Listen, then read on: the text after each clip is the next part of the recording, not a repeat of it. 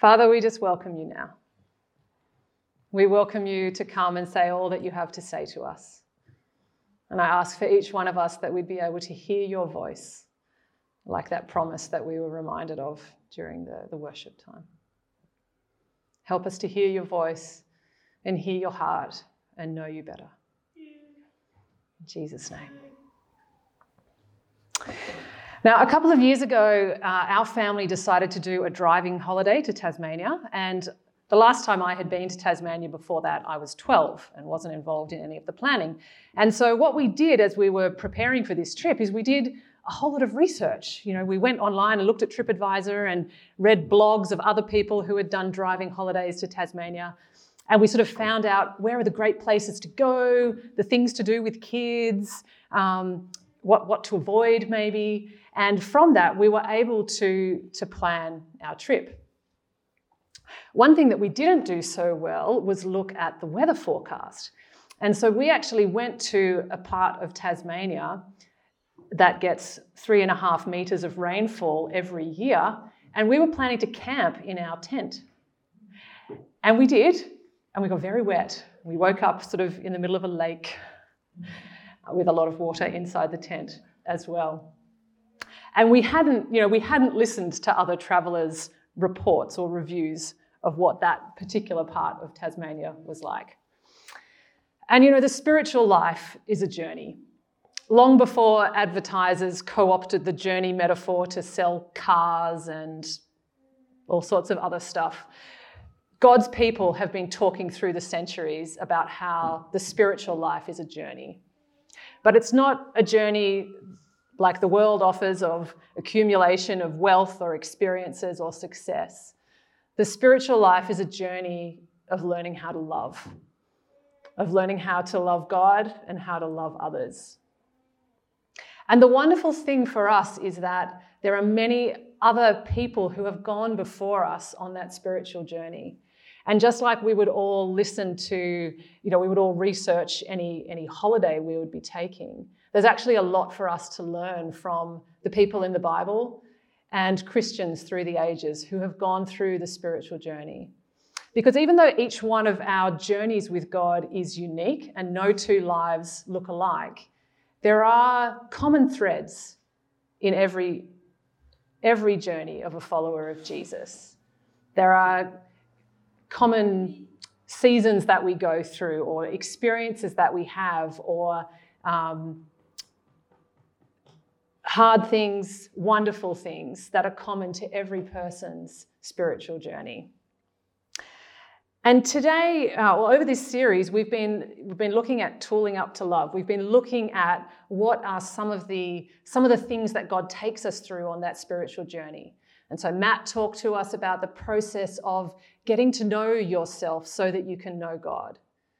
Drew talked to us last week about going back in order to go forward, going back and understanding your history, the things that have happened to you, your family, so that you can actually move on from those things and grow into the person that God has you to be.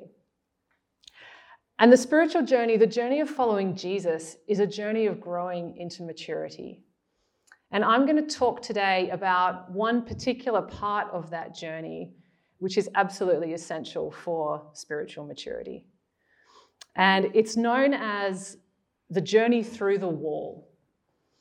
You may also have heard people talk about the dark night of the soul.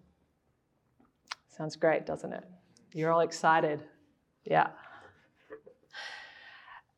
And as we look at the lives of men and women in the Bible, Job, Jeremiah, David, Moses, Paul, there was no one who pursued God who didn't go through the wall. No one. There were plenty of other characters in the Bible who came up to the wall and refused to go through it. Saul, Judas, Solomon, Gideon. But all the heroes of the faith, they went through this experience called the wall. And if we look through church history as well, it's the same. There are so many writings by God's people through the centuries who have gone through this experience called the wall. Now, the first time I encountered the wall in my life, I had no idea what it was, and I didn't have any grid for it, theologically, emotionally, and I did it very badly. And my hope in us talking about the wall today is that we can learn from others who have actually done this stage of spiritual growth well, so that when we encounter it in the future, because some of us have probably encountered walls and some of us probably haven't yet, but so that, and I'm sure that each one of us will encounter more walls in the future. And so that as we come to those experiences, we can actually navigate them well and actually get all the fullness of what God wants to give us through those experiences. I hope that out of today, we'll be able to value the things that God wants to do in us through the wall, and most of all, to trust him. And I think for many of us, you may have gone through a wall in the past, and I hope that as we talk about this today, it might help to bring some resolution to some of that experience for you. Preparing this talk has certainly helped me to resolve one of my walls from the past. And the other thing I hope today is that we will learn as a community how to support one another as we go through the wall. How to not be like Job's friends who gave useless advice or damaging advice, but actually to really support and love one another well as we go through this part of the spiritual life. So as I said, the first time in my life that I went through the wall, I was totally unprepared, didn't know what to expect, didn't have any grid for what God might be doing in my life. So after Andrew and I had been married for a few years, we were living over in Kazakhstan, serving God, and we decided it was time to start having children. And in my naivety, I thought that would just happen straight away. But a year went by, no pregnancy. We were quite busy with all the work that we were doing in Kazakhstan at the time, so it was kind of okay. I sort of thought, oh, well, this is taking a bit longer than I expect, but that's all right. Another year went by. A lot of our friends, some of who got married later than us, started announcing their happy news that they were having their first child. And it started to get painful. Each month of disappointment, the grief would build up.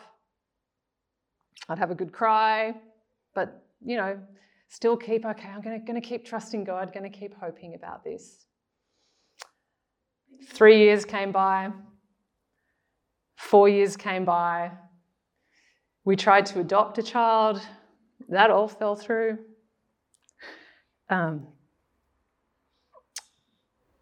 the grief and the pain of this experience was something that I was not expecting at all. I started to beg and plead with God. Actually, long before 4 years, I started to beg and plead with God. But I would cry out to God and say, God, please come and fix this. I am over here in Kazakhstan. I'm serving you. Can't you just make this part of my life work? And while the pain of not being able to have children was intense, and my jealousy of other people was intense as well, the hardest thing of that whole experience was the spiritual anguish, was the feeling of, does God even care? He could fix this. The Bible is full of stories of God just fixing this. Why isn't he fixing this for me? I felt abandoned by God, and I actually felt furious with God. Because you see, in my understanding, me and God had this contract. Like, I do all the right things, I obey him, I follow his calling for my life, and he enables me to avoid any serious suffering. This was the contract. I didn't realize I had it, but I thought there was this contract between me and God. And God was not keeping up his side of the contract. Not at all. In fact, he didn't seem to care about this contract that I had. I felt betrayed, and I felt that my faith wasn't working. Why was this happening to me? Just to me. Like, everyone else that I knew was fine, but I was going through this, and why? Had I done something wrong? Or was God actually just being quite cruel? Now, when we talk about the wall, we're not talking about the everyday ups and downs of life, the little challenges and trials that we go through.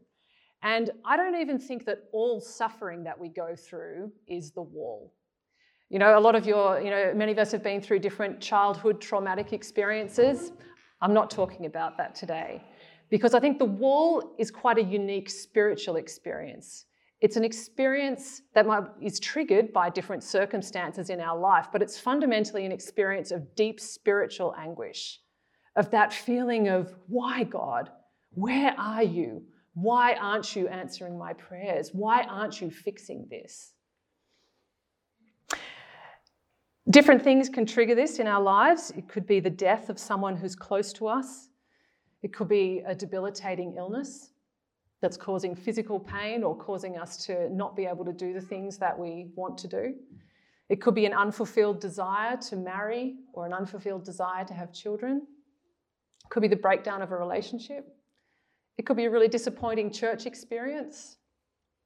It could be the experience of your grown-up children choosing not to walk with God, a shattered dream, or the slow grind of disappointment upon disappointment.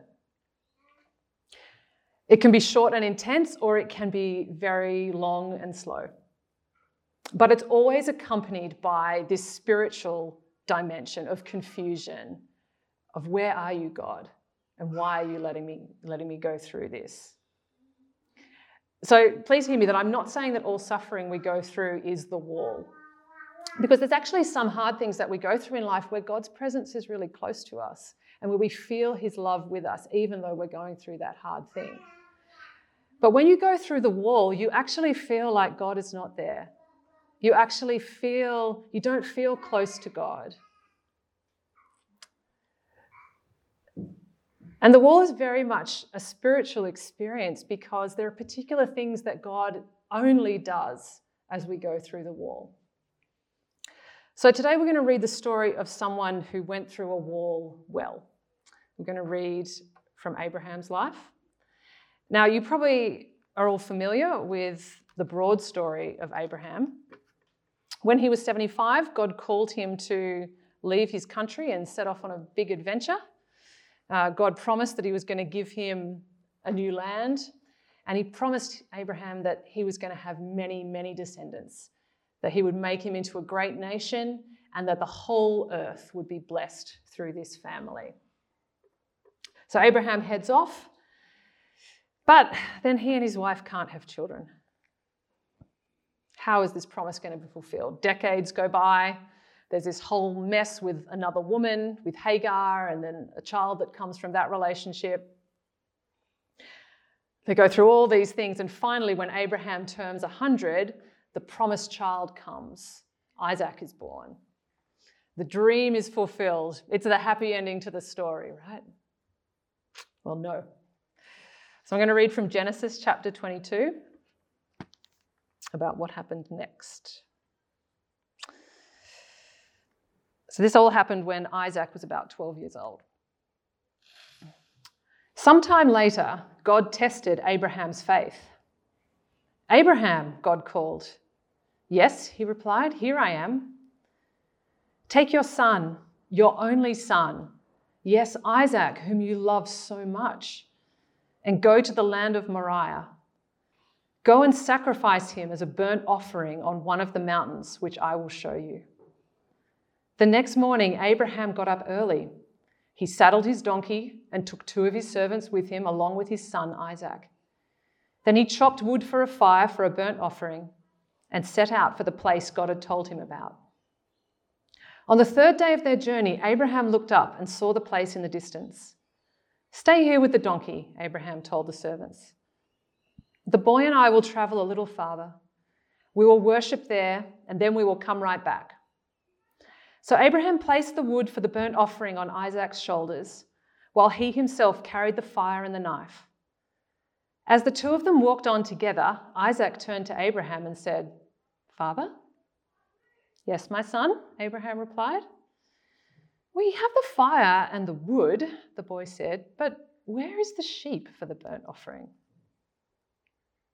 God will provide a sheep for the burnt offering, my son, Abraham answered. And they both walked on together. When they arrived at the place where God had told him to go, Abraham built an altar and arranged the wood on it. Then he tied his son Isaac and laid him on the altar on top of the wood. And Abraham picked up the knife to kill his son as a sacrifice. At that moment, the angel of the Lord called to him from heaven, "Abraham, Abraham." "Yes," Abraham replied, "here I am." "Don't lay a hand on the boy," the angel said. "Do not hurt him in any way, for now I know that you truly fear God. You have not withheld from me even your son, your only son." Then Abraham looked up and saw a ram caught by its horns in a thicket.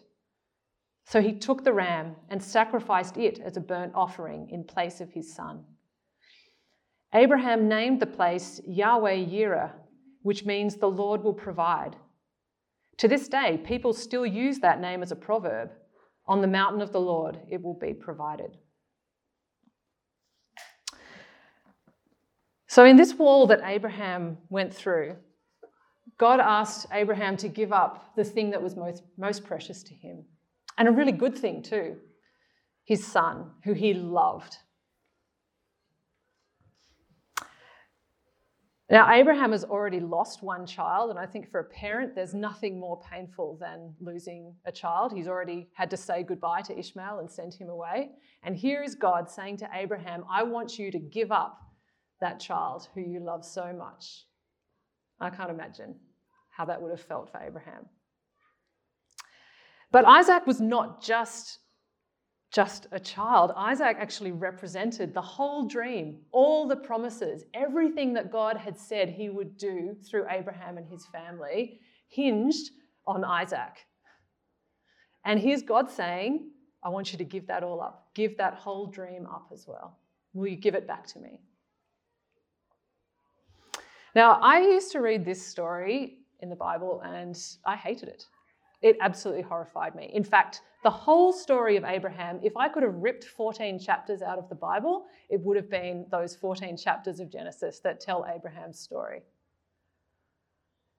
Because it made me ask, who is this God? How could he allow Abraham to go through so much pain? In fact, it seems like God is the cause of a lot of this for Abraham. How could he lead him through 25 years of waiting for a child to be born and then do this, then ask him to give it up? How is that love? Who is this God? And my own wall brought out the same reaction in me when I was going through those 7 years of waiting for a child.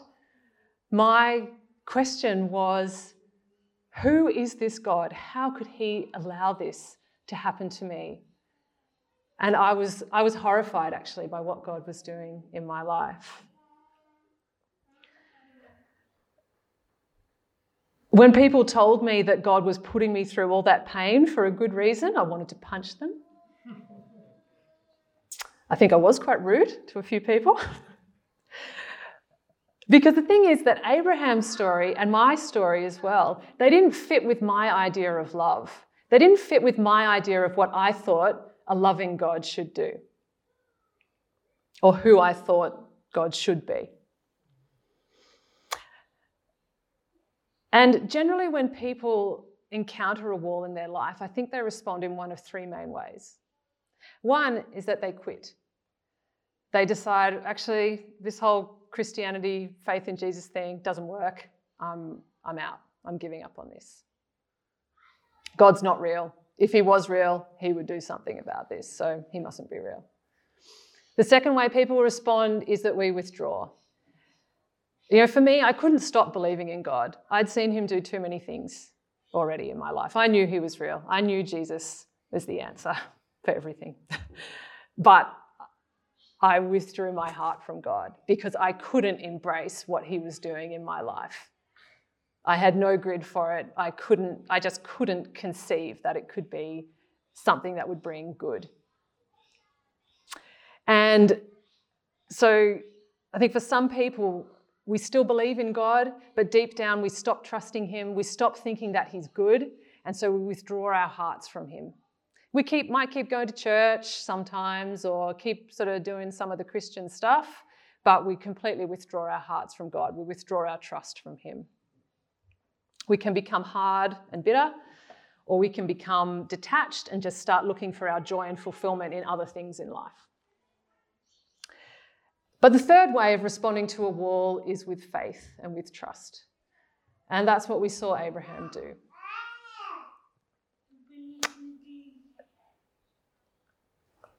Faith is actually the only way to go through the wall and to receive the rich blessing that God wants to bring through it.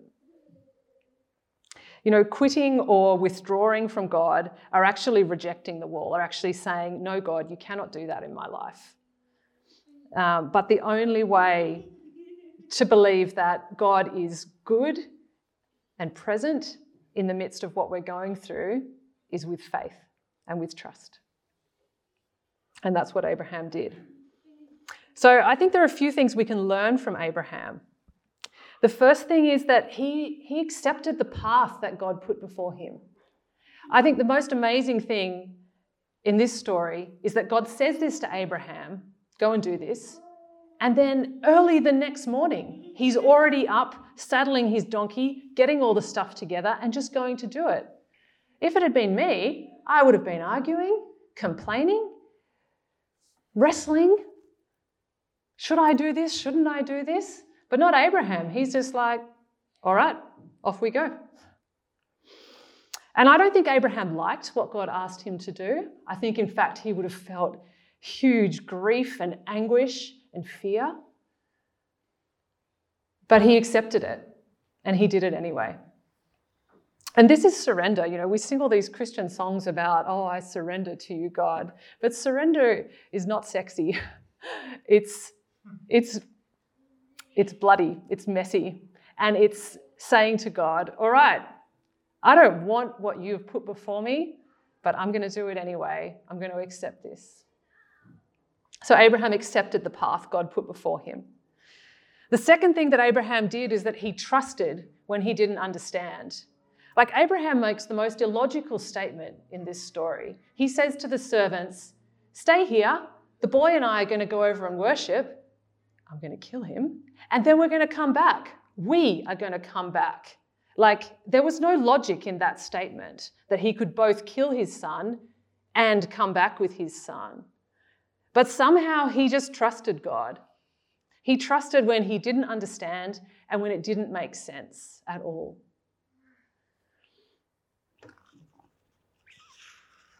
The third thing that Abraham did was he worshipped. He understood that what he was doing was worship. He says to the servants, the boy and I are going to go over there and worship. And surrender is worship. He wasn't worshipping God because he liked the circumstance or because he liked what he was going through, but he was worshipping God because God is still God and God is worthy of worship no matter what is going on in our lives. And that's a painful choice, but it's a choice that will help take us through the wall.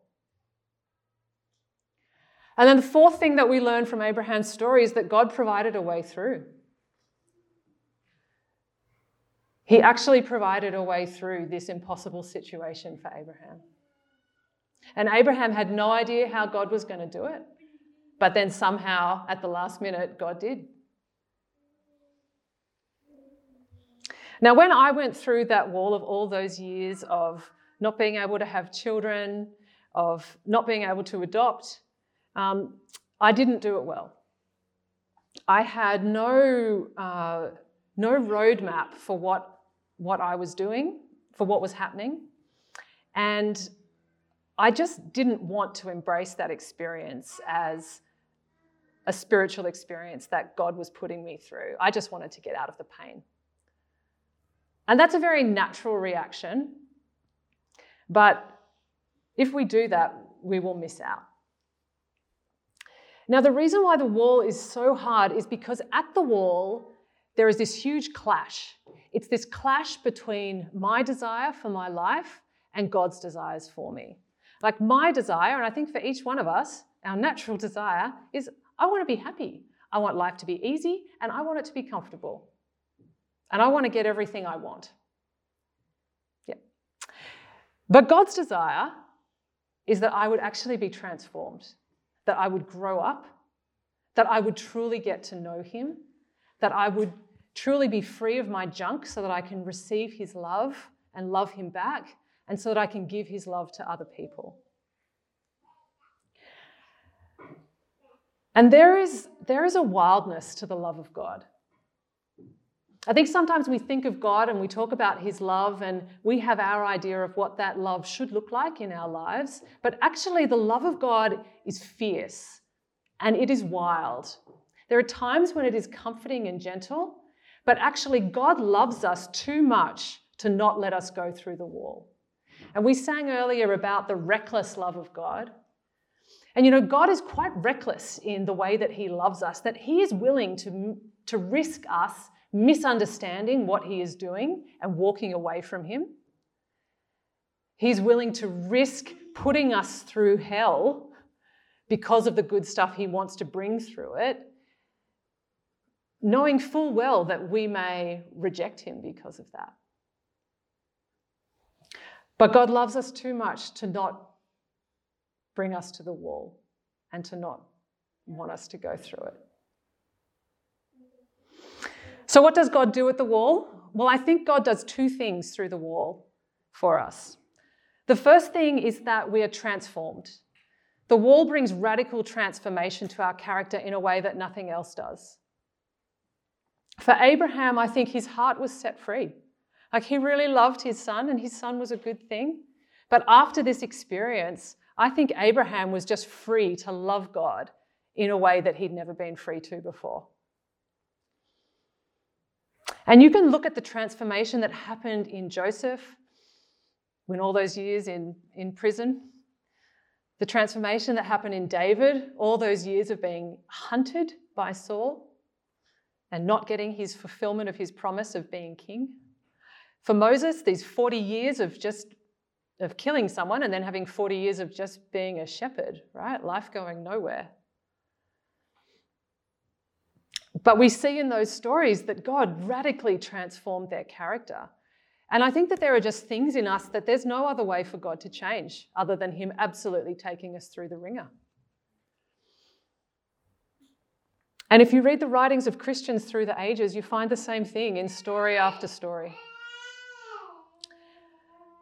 And the second thing that God does through the wall is he gives us treasure. I think Abraham got to know God in a whole new way through this wall. I mean, this experience that Abraham had of offering his son, it parallels and it points to what God would do later through Jesus, through God actually allowing his son to die. And I think that through that whole experience, Abraham touched something of the heart of God, connected with God in a way that he never could have if he hadn't gone through that. There is treasure in going through the wall, and that treasure is the knowledge of God and a deep, abiding experience of God that you then carry through the rest of your life. Like the New Testament talks about this too. I think it talks about it in shorthand in the New Testament. It talks about the gold that God brings into our lives through trials and hardships. It talks about the wonderful experience of being treated as sons when we go through discipline. And especially, I love Philippians chapter 3, where Paul lists off all the high points of his life and then says, but I consider them trash, actually, compared to the gift of knowing Jesus. And he specifically talks about the fellowship of sharing in Jesus' sufferings. And I think whatever it is that we go through the wall, whether it's loneliness, whether it's rejection, whether it's confusion, whether it's loss, Jesus went through all those things in his earthly life. And there's a knowing of Jesus that only comes through sharing in his sufferings. I know we might not want to hear that, but it's just true.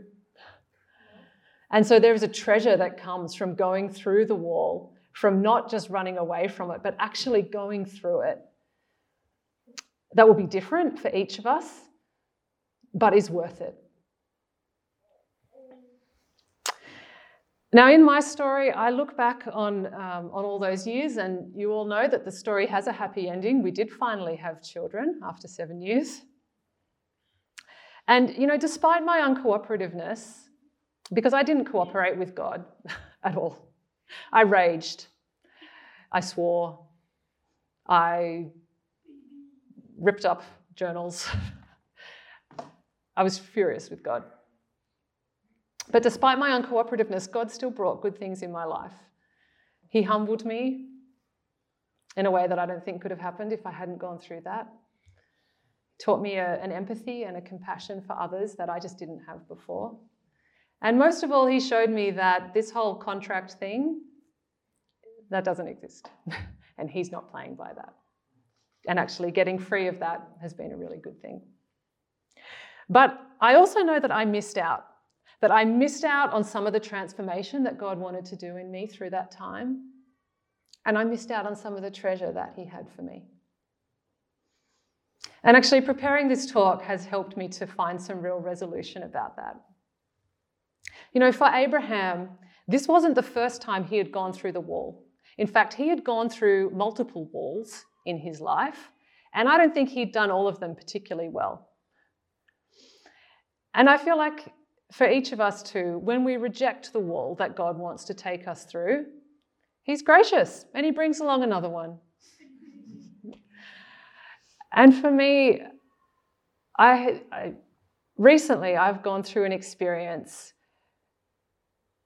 of grief and disappointment. And as I've gone through that experience, I suddenly realized, this is familiar. What I'm feeling and what I'm praying is familiar. Aha, this is a wall. And just recognizing that has enabled me to actually respond differently. It has still been painful. It's still been hard. I've still had the question of, God, where are you? But I've realized that, I could actually choose to trust God in this. I don't have to just kick and scream and push back. And maybe this time I can actually let God do that transformation in me that he wants to do. And I can actually find that treasure. And I think God in his grace, he brings us, when we mess up a wall in our lives, he brings us another one, because in his love, he is absolutely committed to that transformation and that treasure coming into our lives. That is his wild love for us and his reckless love for us. Now, maybe some of you, as I've been talking, you've been thinking of different experiences in your life, and maybe you've realized that actually you've been through something that was a wall and you didn't realize it. And I hope that you navigated it better than I navigated mine. But if you didn't, I really want us to take some time today to be able to bring that to God and to find peace and resolution about it. Because God is gracious and he will bring us more opportunities to go through those walls again. For some of you here, you might have no idea of what I'm talking about, and you're like, great, hope I never have to go through that. Well, you will. It'll look different to mine, but you will, actually. I'm convinced of that. And I suggest that you just file this talk away. Just file it away. And when you're going through something where you're like, God, unfair, where are you? Remember this. And remember that you can choose to do what Abraham did. You can accept the path that God puts before you. You can choose to trust when you don't understand. And we can all choose that. It's an act of the will, but you can choose it. And you can choose to worship. You can choose to keep worshiping God for who he is, not for your circumstances, but for who he is because he's worthy. You can choose to keep doing your spiritual practices and disciplines and trust that it will come to an end. And God will do those things in your life that he wants to do, the treasure and the transformation. So I wanted us to take some time now to respond to God. Perhaps some of you are actually in the middle of a wall right now. Perhaps you are asking God, where the heck are you? Why aren't you responding? Why don't I feel your love at the moment? And if that is you, then I just encourage you to come to God and to offer him your trust as a sacrifice. It's a costly sacrifice, but you can give it, and to give him your worship. And if that is you, we would love as a community to support you, not as Job's friends who say, well, if you just do this, this, and this, it'll all go away, but actually as fellow journeyers on the spiritual journey, we want to come alongside you and encourage you to keep going through the wall.